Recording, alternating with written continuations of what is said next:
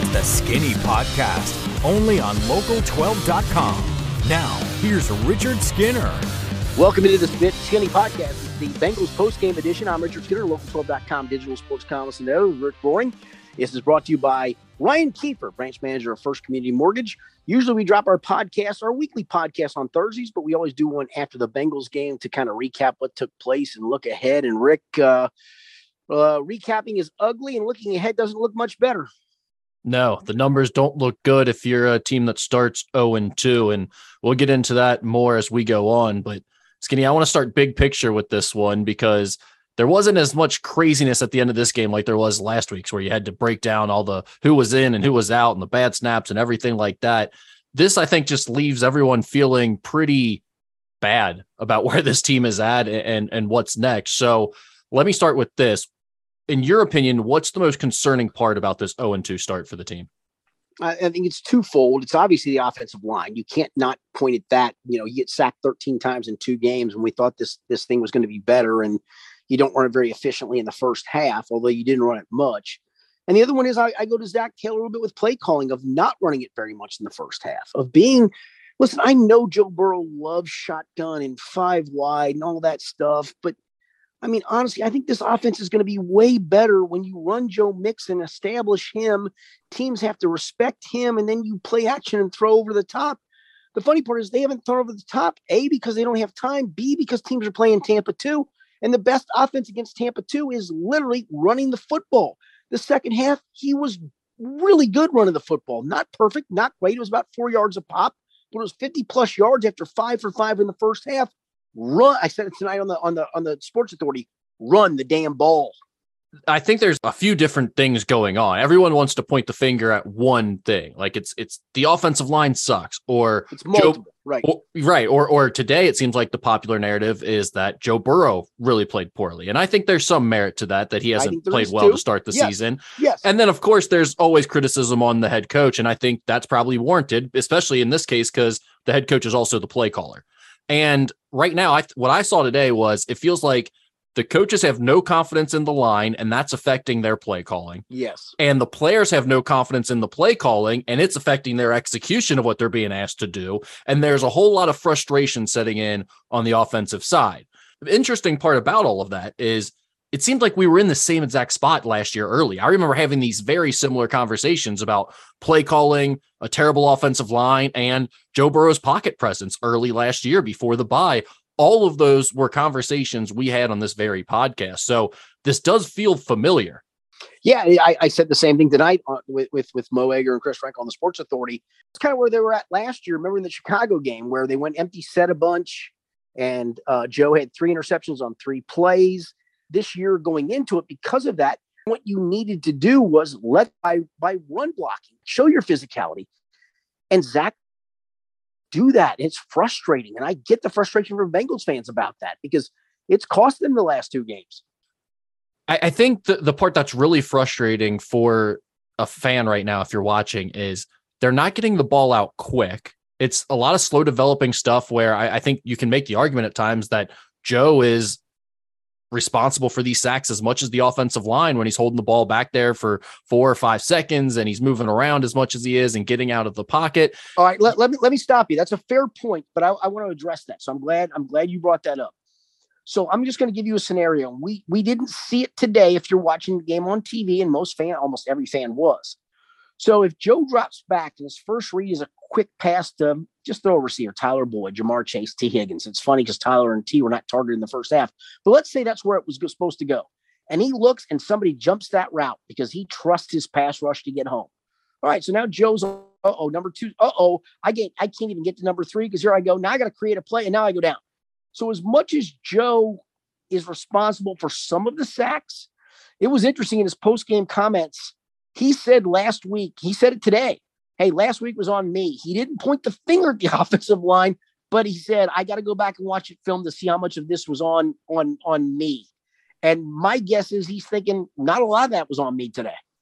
Yeah, I don't know. Look, there's a whole bunch of experts now that break down all this film. They've got all 22 access, and now they know everything about the NFL. Correct. So I'm sure they'll tell us what was on Joe and what wasn't. But I think some of it was definitely on him, but that wasn't really the point I was ready to make. Oh, I was sorry. Okay. I was more so going to say the frustrating part about it is there's a lot of long developing stuff. So, for instance, last week I complained about the Bengals' lack of pass rush, and you said, "Well, the Steelers are getting the ball out quick," which is fair. They were. But then you saw that again today, right? Dallas and Cooper Rush was getting the ball out quick, trying to throw on these quick 3-step drops, and just boom, the ball's out. The ball's out. That's great, but that's not exactly what the Bengals are doing. They're not getting it out quick, so they're avoiding a pass rush. They're getting sacked a lot. Yet at the same time, they're not pushing the ball downfield or taking shots either. No, they're throwing all these short passes, and then in addition to all that, they can't establish the running game. So it feels like how like everything is crumbling. They can't get any parts of it right. And I think it's sort of like, well, how are all these other teams able to do this stuff with a guy like Cooper Rush or a guy like Mitch Trubisky? It feels like some of this has to fall on the play calling and the scheming that's going on. No, it's fair. That's absolutely fair. There's no question about it. It's not like Zach Taylor has a great track record as a play caller. He doesn't. He has some success in this league with Joe Burrow and dudes, but I go back to his first 2 years. He sucked at UC. He sucked. I mean, maybe we're at that stage where honestly, when teams have adjusted to what they're going to do with the Tampa 2 stuff, maybe he just isn't that good. I mean, it is literally a fair thing to ask. I mean, I remember asking 2 years ago in the COVID year, because I was sitting in Myrtle Beach covering a basketball game, and I was still covering my beat. And we were getting back in the Zoom days, and I said, should you give up the play calling? And he said, not going to happen. So we can argue about it, but as long as he's in not going to happen mode, not going to happen. We can argue it, but not going to happen. Well, and I'll go back to what I said about midway through last season, which is there's too much taking what they give us going on with this coaching staff. I understand it to an extent. And look, eventually they ended up making that run and they got all the way to the Super Bowl. I understand all that. And they deserve some respect for that. They deserve a little bit of leash to do their thing again and get this figured out. But at the same time, it took Joe Burrow and Jamar Chase and T. Higgins being crazy good at the end of last year and balling out for all of this stuff to work. I mean, Joe Burrow just went God mode basically for a 8-week stretch or whatever it was at the end of the year and into the postseason. And that made all of this work as much as anything. Right now, he's not that guy. And I think we're seeing again that at some point when you have this much talent on one offensive unit, you have to impose your will on the defense. They're going to try to get you to throw underneath of them and not take shots. At some point, you have to take the shot. And I'm not saying it has to be every play, but if you look back to last year, the Bengals in first quarters of games averaged like 6 yards per pass attempt. And then all of a sudden you got into the third and fourth quarter, it went up to like 10 something. Guess what where they're at this year to start? Once again, 6 yards per attempt on passing plays in the first quarter. They start way too conservative, put themselves behind the 8 ball. And the problem is right now, they're not calling the plays later in the game to get themselves out of it. And I don't think Joe Burrow is playing quite well enough either. Yeah, I don't know if it's conservative, Rick, because I go back to the second half. What led to the second half success, in my opinion, was them running the football, which is a conservative mindset. But it was also, now we're in 2nd and 5, and now you're in 3rd and 2.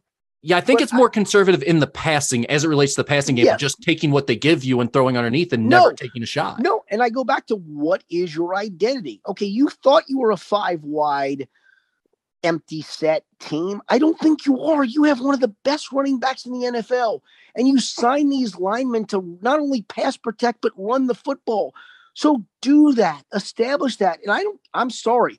I think Joe Burrow is a really good play action passer if he wants to be. And I'm sorry that he loves 5 wide. Bro, this ain't Plains Athens High School, dude. This ain't LSU when you had friggin' dudes. This is the NFL. We can't play this 5 wide nonsense game of playing 5-man protect. Buddy, I'm sorry. I like you a lot and you're a smart dude, but that stuff doesn't work in this league.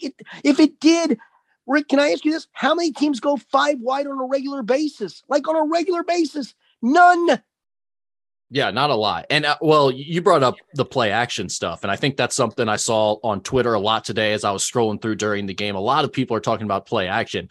And the one thing you have to point out there is the play calling just simply has to be better in those situations. Yes. I mean, I understand that sometimes you're going to have some one-on-ones that aren't ideal when you do play action because you got to sell that like you're run blocking. But to leave one of the best pass rushers in the league alone one-on-one with Drew Sample that's just not going to work. You have to be better than that. So I think the play calling on play action has been abysmal. He's got to find a way to get more out of that as a play caller, Zach Taylor. And again, a lot of this stuff, it feels very similar to where we were at midway through last year. But one of the problems with that, Skinny, and I brought this up on Twitter, last season, late in the year when they turned around, they beat Derek Carr and the corpse of Ben Roethlisberger and Teddy Bridgewater and Josh Johnson. And of course, they had the big one against Mahomes. But late this year, they finished they had two big ones against Mahomes. Let's get that straight. They had two big ones. Yeah. I mean, if you're talking about the postseason, yeah. But yes. But I'm talking about at the end of regular season, the way they made the postseason after kind of an iffy start, a slow start, was they got hot, but they also had some games that were very winnable games for them because of who they were playing against and the potential of the other team. This year, they end the season with 6 straight against Mahomes, Watson, Brady. You get a week off against Mac Jones, who I don't think is very good yet at this point. But then you go right back to Allen and Lamar Jackson to end the season. No, that's right. That's fair. I mean, those games aren't games you put in the should win column. You're not going to be favored by a touchdown like you have been the last 2 weeks in those 6 games. No, I believe this team before the bye only have 2 losses or 3 losses at most. Well, here we are. Game on. You're at 2 now. If you're, at 4 losses at that point, you're going to scratch to go 9-8. Not because you're a bad football team, just because you put yourself behind the 8 ball. And that's what sucks about this start is you've now put yourself very much behind the 8 ball. Let's go back to Joe Burrow for a second. Do you think his slow start, and I don't think there's any doubt that he has not played up to his standard for the first 2 weeks. Do you think that has more to do with the pressure he's been facing or his lack of preparation for the season due to the appendix surgery? All right. It's a great question because it's asked and everybody asks it. I know you're asking it to get the response I hope I'm going to give you. I think it has nothing to do with that because he had no preseason as a rookie. He had no games as a rookie in preseason, and he was fine until he got hurt. They were a terrible team, and he did the best he could. Last year, he took 3 snaps. And remember those 3 snaps? They were a joke, right? There was a screen to Jamar Chase and a couple of handoffs. And, hey, guys, I'm fine. I'll be back. And they won the first game. And he was just he started slow a little bit because of the knee was still balky. Well, now the knee's not an issue. I don't think the appendectomy is an issue. I think none of that's an issue.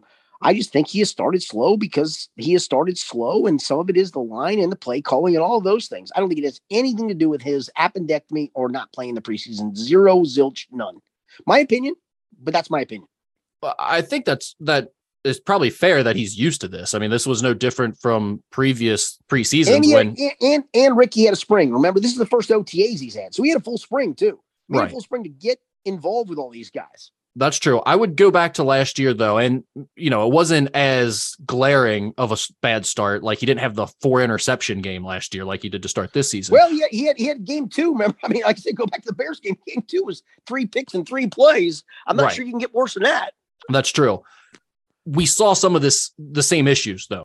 A lack of pocket presence or awareness of getting a little bit of happy feet and running himself into some sacks. The turnover issue we talked about that, midway through the season or really into the beginning of January, I think it was, he was still leading the NFL in interceptions. So we've seen some of this stuff from him early last season before, and then he got crazy hot towards the end of the year. I do wonder to some extent, does that have anything to do with him not getting as much time to prepare in any of these seasons? But I tend to think more of it has to do with this is kind of who he is as a player. He wants to hold on to the ball longer. He wants to make plays, and he's facing way too much pressure. I mean, that's just, he doesn't have confidence in the guys in front of him. And I think that's making him make some mistakes occasionally when he's holding on to the ball a little bit too long or taking sacks in situations that you really can't. Yeah, I hate to pimp the segment I did on the Sports Authority, and you can watch it at local12.com, but I kind of said the same thing. I hope we don't get to that Monday night game against Cleveland. And you remember the famous Sam Darnold moment where he literally tells people on mic, I'm seeing ghosts. Yeah. I hope we don't get to that point. And I'll be honest with it's not going to happen with him. I don't think so. But the one thing I will say is, if you remember on the touchdown drive that tied it, the 19-play drive, which was fabulous, by the way, but there were 2 throws. Remember, they converted the 4th and 6, but there were 2 throws before that. two open throws, I thought, and he threw them both high and wide. It was like, oh my gosh, you're too accurate to do that kind of stuff, dude. Listen, I know a throw gets away from a guy now and again, but he's too good for that. And that's where I literally wondered, oh my gosh, he is freaking out trying to get this ball out of his hands. So I don't think we're there yet. I don't think we'll ever get there because he's just too mentally tough for that. But it feels like today we're closing in on that a little bit. Yeah, I think the difference totally is the mental makeup. Because at the end of this game, it still felt like the Bengals were going to win, and he was figuring it out. So it just doesn't seem like he ever goes away, no matter how bad it gets for him during a game. He's not shaken in terms of his confidence. No, Rick Dave played two horrific games, and the dude is so tough physically, mentally, all of those things. He literally almost willed them to two victories they had no business winning. Literally had no business winning. That's true. You brought up La'el Collins earlier. Ugh. Is he bad? I mean, that's the question that was going around a lot today on social media from what I saw. And at this point, I think it's a fair question. He's just one of those guys that talks a better game than I hear, man. He is. He talks a way better game than I see. Tell me you're a perfectionist and you're a craftsman and all those things. And yet I watch and, he missed camp because of a quote unquote back issue and then a personal day. And he didn't want to take part in camp. And I don't respect. He reminds me of, this is going to test Cordy Glenn. It reminds me of Cordy Glenn, not in the worst way that Cordy Glenn became, but it reminds me a little bit of Cordy Glenn. So the one thing that totally stands out when watching him early is speed around the edge gives him trouble. He just is completely flustered. He's jumping early with false starts because he's worried about guys getting a step on him around that edge. He started his career as a guard. Is there any chance you look at moving him back inside and just saying it's not working with these speed pass rushers? No, because who are we going to put there? Who are they going to put there? Great question. Team Adeniji, who was inactive today. Isaiah freaking Prince, who sucked down the stretch last year, even though he started in the Super Bowl. I mean, honestly, who are they going to put there? I mean, maybe you could argue you could put Cordell Wilson. It's so funny. I've never seen a team take more tackles and eventually have to think about converting them into guards. Everybody's talking about Jonah Williams' best position is what? Guard. Yeah. Jackson Carman was a college tackle. What's his best position apparently? Which is nothing other than just being a lazy. Well, I'm not gonna say it, but anyway, just being lazy. Out. Yeah, I mean, he'll be inactive at some point. I mean, Max Sharping's about a week from that cat being inactive on a healthy scratch. So, I mean, how many guys we keep talking about playing? Maybe you just stack guards behind each other and you let guys run off the edge, and then you say, "Hey, flip out," and you can guard. You can. I mean, honestly, maybe it'll be a double stack. We'll invent a new offensive system: a center and a double stack guard, one guard behind the other. Well, you can't do that because you got to have guys at the line of scrimmage. But I mean, I'm not knocking you for what you're saying, Rick. I mean, but I'm just saying. I mean, at what point do you just go? Either you have tackles or you don't. Oh, I think we all know the answer to that right now. They do not. And I don't know what you do to fix this. I mean, you got to give La'el Collins more time. You're giving him all this money, but I just wonder at some point if he just physically can't do it, do you have to think about trying to get some value out of him by moving him back inside? Because he does seem to move some bodies around in the run game when he gets the chance, or when someone tries to bull rush him. His strength is fine, but the speed on the edge has him flustered right now. But I go back to what you just said. The strength is in the run game. And that go back.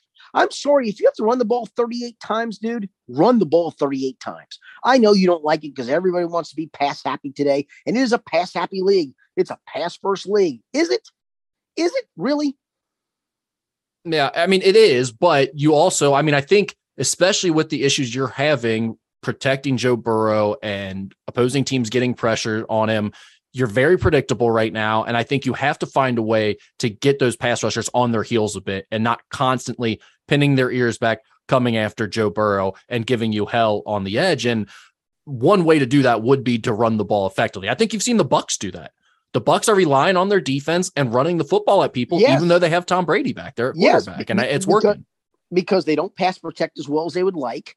Some of it is injury related to wide receiver. I mean, they have Mike Evans and Scotty Miller, but they're missing a couple of key guys in the receiving game. But yes, and so they decided, hey, let's just run it and defend because our defense is really good, and we're going to just grind you out. And guess what? Tampa hasn't played great for 2 weeks, but guess what? Tampa is. They're 2-0. They're 2-0, and the Bengals are 0-2 because you're too damn stubborn to run the football. Well, and you know what? Tampa does have an identity. We know exactly what to expect out of them right now. So just going back to the first half of this game, Skinny, the Cowboys got out to a 14-3 lead in the first quarter. So it got fairly ugly quickly. I thought the defense got absolutely dominated on those first two drives, just blowing off the ball, taking bad angles, but then they were pretty good the rest of the way. Yeah, and I'm trying to figure out what happened on those first two drives, to be quite frank, because I love this defense. I think I've said this on the podcast. I've written about it actually, that I think this is going to be a top 10 defense before all is said and done. And they've played two winning performances, in my opinion. If you hold a team to what the Steelers should have been 20 in regulation, and that includes a pick six, right? So we can't even count that. So technically 13 in regulation. You hold these guys to literally 6 points after the first two drives. They've played winning football. And if I were to tell you, Rick, this defense was going to hold two teams to 20 points and 20 points in two regulations, and again, one was a pick six, you'd have said, well, they're 2-0 easily because this offense is going to score 25 to 28 points. And You'd have been, in theory, right. But you're not, because it's not been the case. Listen, it was weird to watch them get manhandled the way they did. I think some of it is unfamiliarity. No matter how much they say about knowing Cooper Rush and what he's going to do, you thought you had a plan to get him and you didn't. And then finally you settled in and you were fine.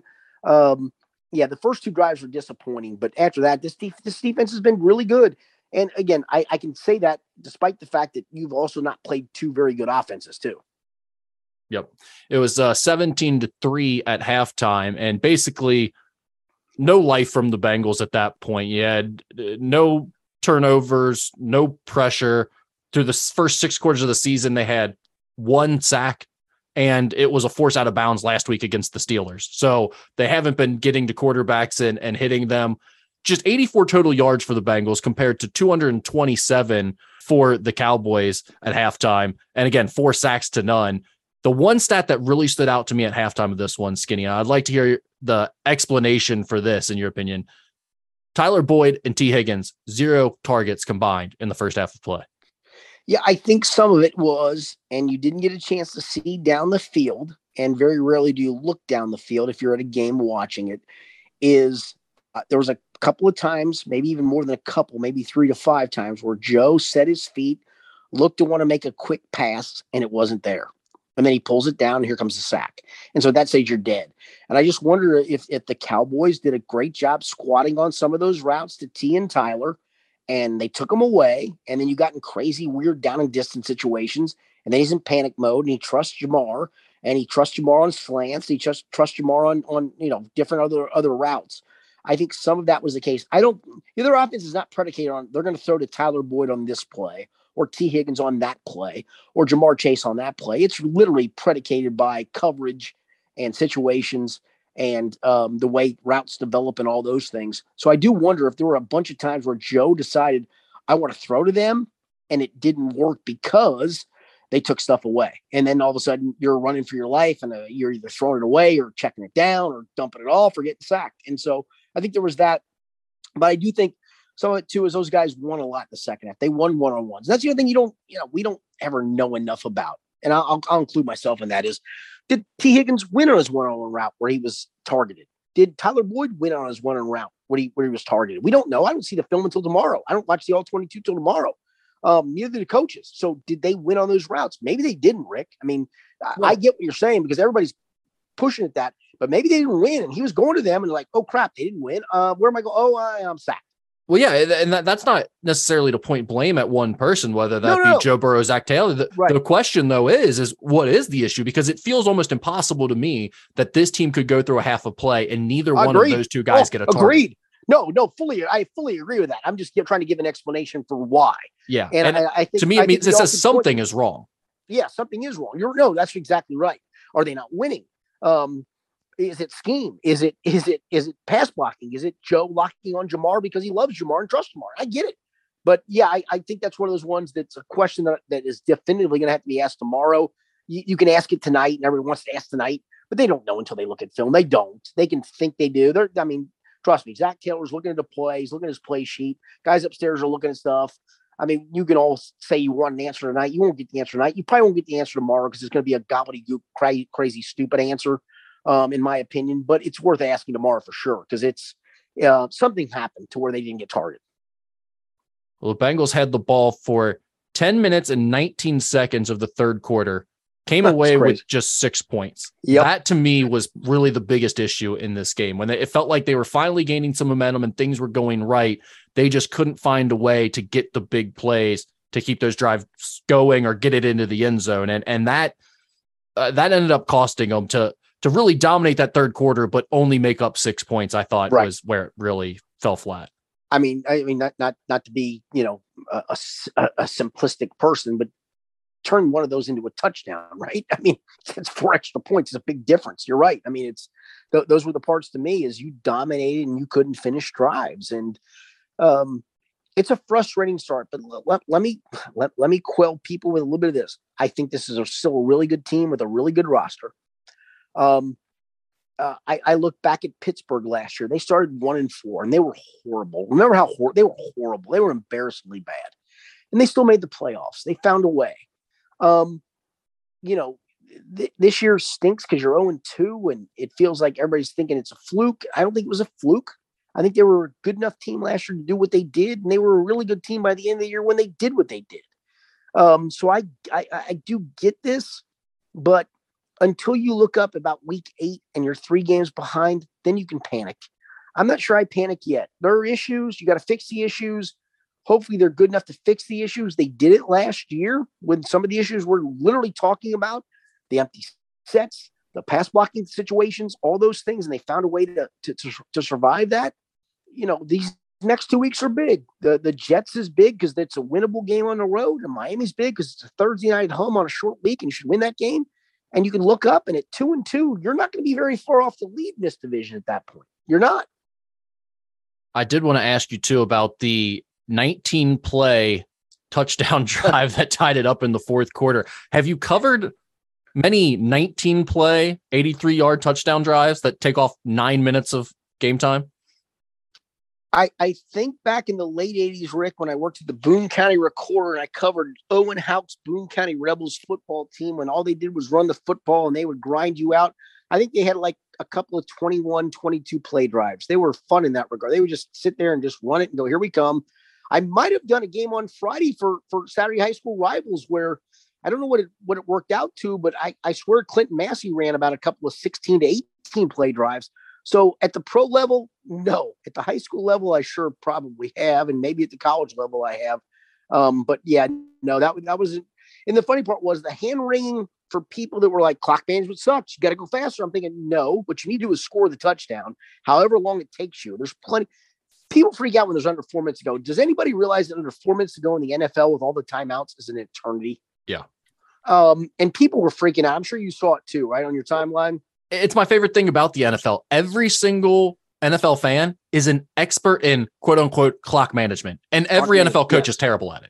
Every single game I see it. Clock management's brutal right now. It's like, really? You all are that much smarter than the NFL coaches at clock management?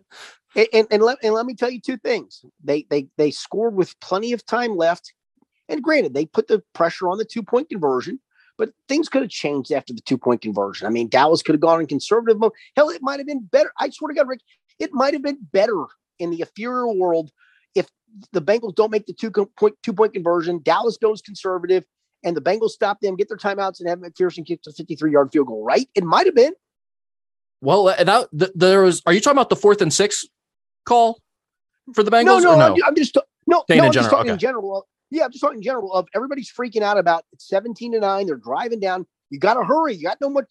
Relax. They score the touchdown. Part of me was like, if you don't get this 2-point conversion, there's still 3 minutes to go. Now Dallas is going to try to milk clock. They'll go conservative. You stuffed up their ass for the next half, and maybe you get them to punt from the 27. You start at the 43, 2 completions. You're down to the 40, and Money Mac bombs a 58-yarder. It might have been better for you to win 18-17 and lose 20-17.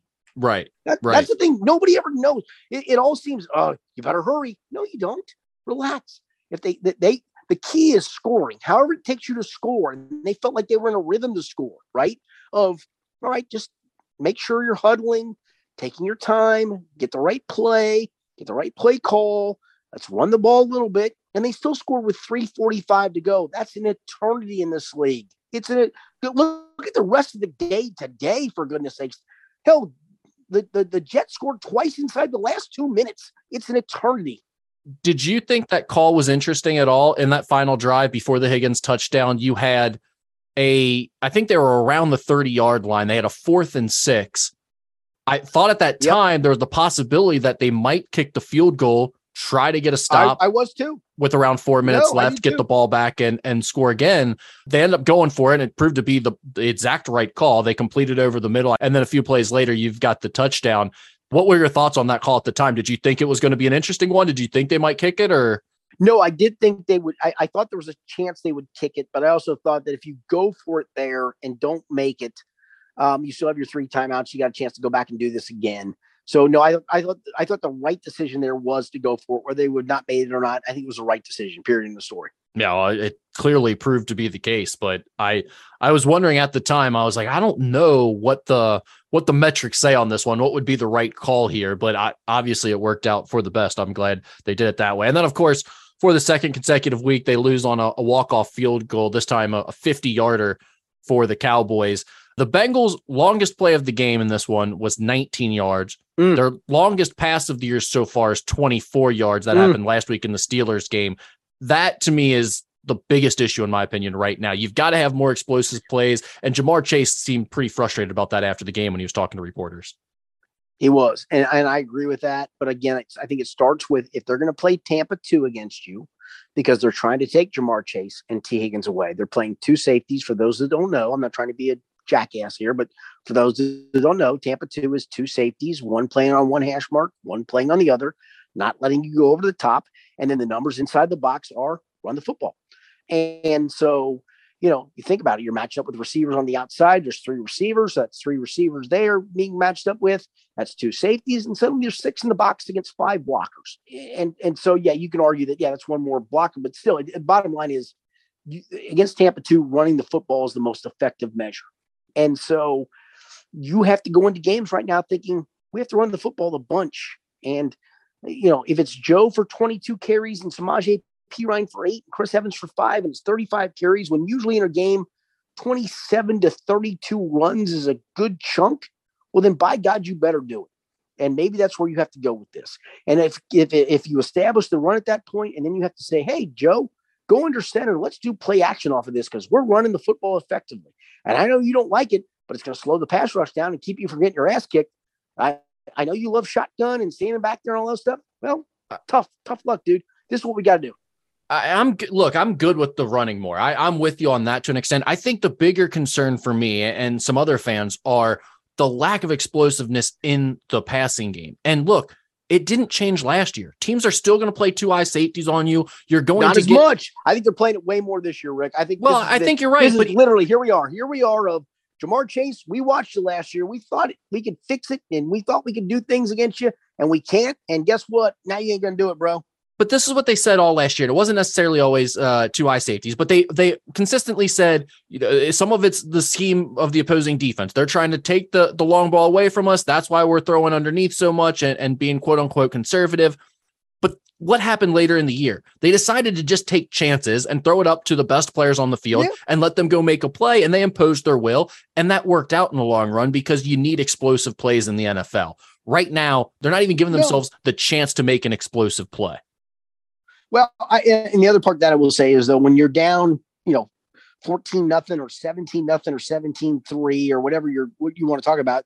Last week was Minka running one for a touchdown on the first play from Bengals scrimmage. And then, today was 7-0. And then for whatever reason, 14-0. And, you might have wanted to dial up a couple of those things. And now you're down like that. You're like, can we really throw it up for grabs and hope that a guy comes down? Or are we going to risk a turnover? And now we're really screwed. So I have that too, but you're right. I mean, this is a league of explosive plays. You're very rarely driving the ball like they did 19 plays and 83 yards. That doesn't happen in this league. That's why you're funny when you say that. Like I said, the last times I've seen that, I think we're at Boone County High School when they had running game. That doesn't happen in the NFL. You don't run 19 plays against an NFL defense. You just don't. Right. And I understand it can't always just be throwing the ball up for grabs, but I think at some point you do have to trust the best players to give them a chance to make a play. Fair. And then some That's of that is just, you guys got to make a tackler miss or something too. Cause it's not always throwing the ball down the field for a 35 or 40-yard bomb. Sometimes it's just that slant over the middle where you break a tackle and you're off to the races. And they had a lot of that from Jamar Chase last year too. And so far they just haven't been able to find those openings yet. So no, he had a couple today where I thought, one tackle away, he's gone. There was a couple. Yeah. They were in 13 one-score games last season, and that includes the postseason, obviously. They finished 7-6 in those games, but during the regular season, the 9 one-score games they played, they were 4-5. So I think sometimes we look back on last season and say it felt like everything went their way and they won all those close games. Not necessarily the case. They were 4-5 in those close games last year that came down to the final possessions. They have 2 to start this season already, and they're 0-2. So they're going to have to find a way to win some of these close ones. You were just hoping that, games against Mitch Trubisky and against Cooper Rush may not come down to the final possessions, but such is life, I guess. Skinny, I have one more question for you, and I think just kind of an overall wrap it up type question here. Were the Bengals the better team today and last Sunday, in your opinion? Oh, yeah. Yes. Yeah, absolutely. It's a great question because, yes, absolutely. And that's what's so disappointing about 0-2. Listen, stuff happens in the league. Like I said, you watch, the Jets go to Cleveland today down 30-17 and win. They're not very good. The Jets are terrible. And the Bengals will find that out this week, if they're terrible or not. But, yes, that's a great question because they are way better than 0-2. This is a legit playoff football team. They proved it last year. It was not a fluke. It's a good roster. It's a really good roster. And that's where I kind of go to the Bill Belichick. They were 1-2 after that Kansas City game years ago, remember? And then we're on to Cincinnati, and the sky was falling because I think Kansas City beat them 41-10, and they were 1-2, right? And then they were fine after that. So, I get questions because Zach Taylor's track record isn't great. I get that Brian Callahan's track record isn't great, that this organization's track record isn't great. I get all of those things. And I'm not telling you not to be a little flummoxed and questioning things and all of those people. I'm just saying it's a good football team. And if things don't turn around soon, then yes, you can point the finger at Zach Taylor for all of it. It's still a little early for that. It really is. I get, hey, listen, I'm questioning the play calling. I'm questioning the schematics. I'm questioning the identity. And it's fair to do all those things. But this is a good football team that has just found a way to lose 2 goofy games. And this league is full of it.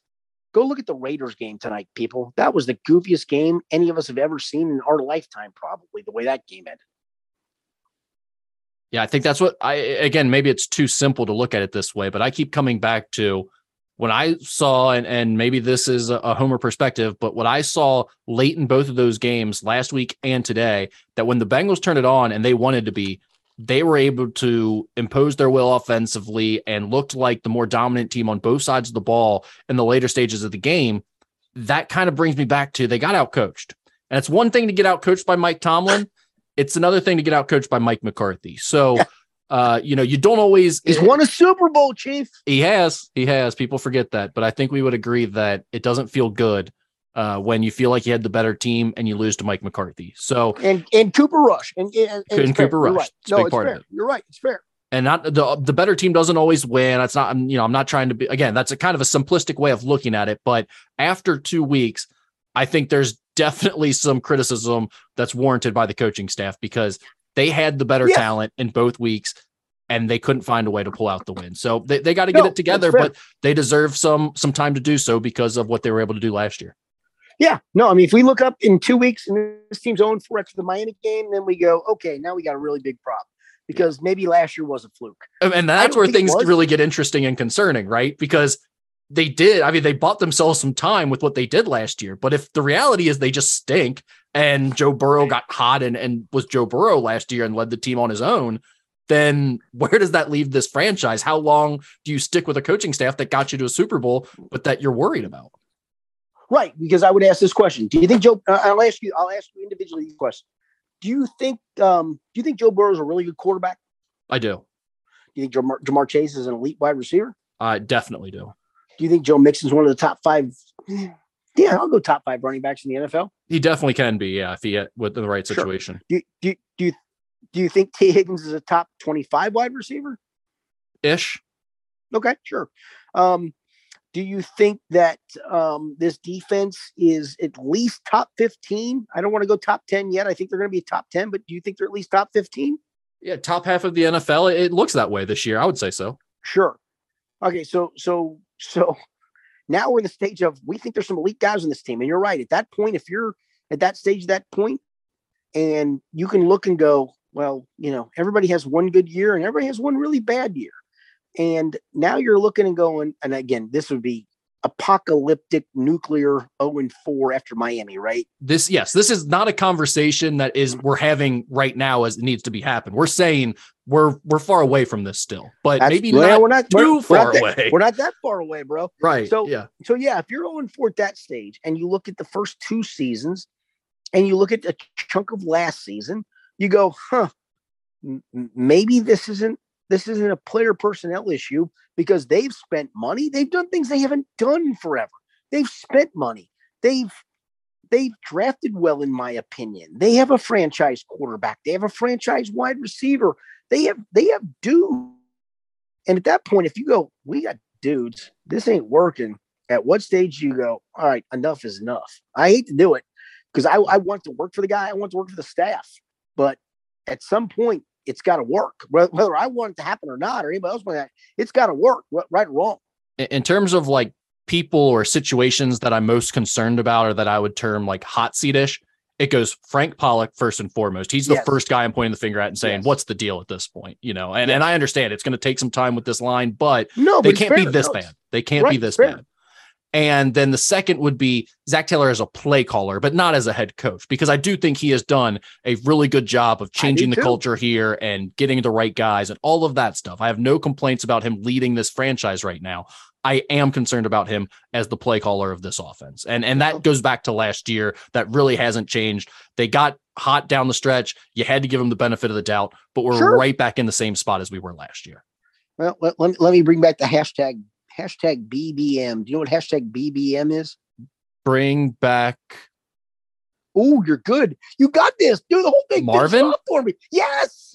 God. Well, he just lost his college gig, right? Herm got fired at Arizona State. He got fired, but they did an interim guy on the staff as the head coach, not Marvin. I was wondering where that went. I actually looked that up tonight to see where that went. Oh, I was waiting. Good for you, dude. You did it. You disgust me for that. I disgust myself for that because I don't believe in that, as you can imagine. I just thought I'd bring that up. Your guy's job gets significantly worse if you bring back Marvin, for the record. Thank you. Yes. No, thank you. Yeah. I get 0-2. Everybody is just going crazy over the whole situation, and it looks ugly and all those things. The dude got a little cachet for going to the Super Bowl. Whether you like it or not, he got some cachet. And let's see how it plays out, because he's not the first guy to start 0-2. He won't be the last guy to start 0-2. And I know 0-2 usually is not a playoff caliber situation, but I'm not so sure what this AFC North is all about after I watched the silliness of today, right? Great point. I mean, that certainly helped that everyone else lost as well. That was silly. That was silly. Now, 2-0 for two teams, for the Browns and Ravens, and the Bengals 0-2. Then we got something. But at this stage of the game, they haven't played the Browns or the Ravens. They did play the Steelers, but they haven't played either one of those. Let me give you an Aaron Rodgers line. You know what's going to be, right? RELAX. For right now, you can do this in 3 or 4 weeks, but for right now, relax. I think that's a good place to leave it. That sounds perfect to me. All right, thanks for joining us. It's been the Bengals Postgame Podcast Edition. For Rick Roaring, I'm Richard Skinner. It's been the Skinny Podcast, the Bengals Postgame Edition, presented by Ryan Kiefer, the First Community Mortgage.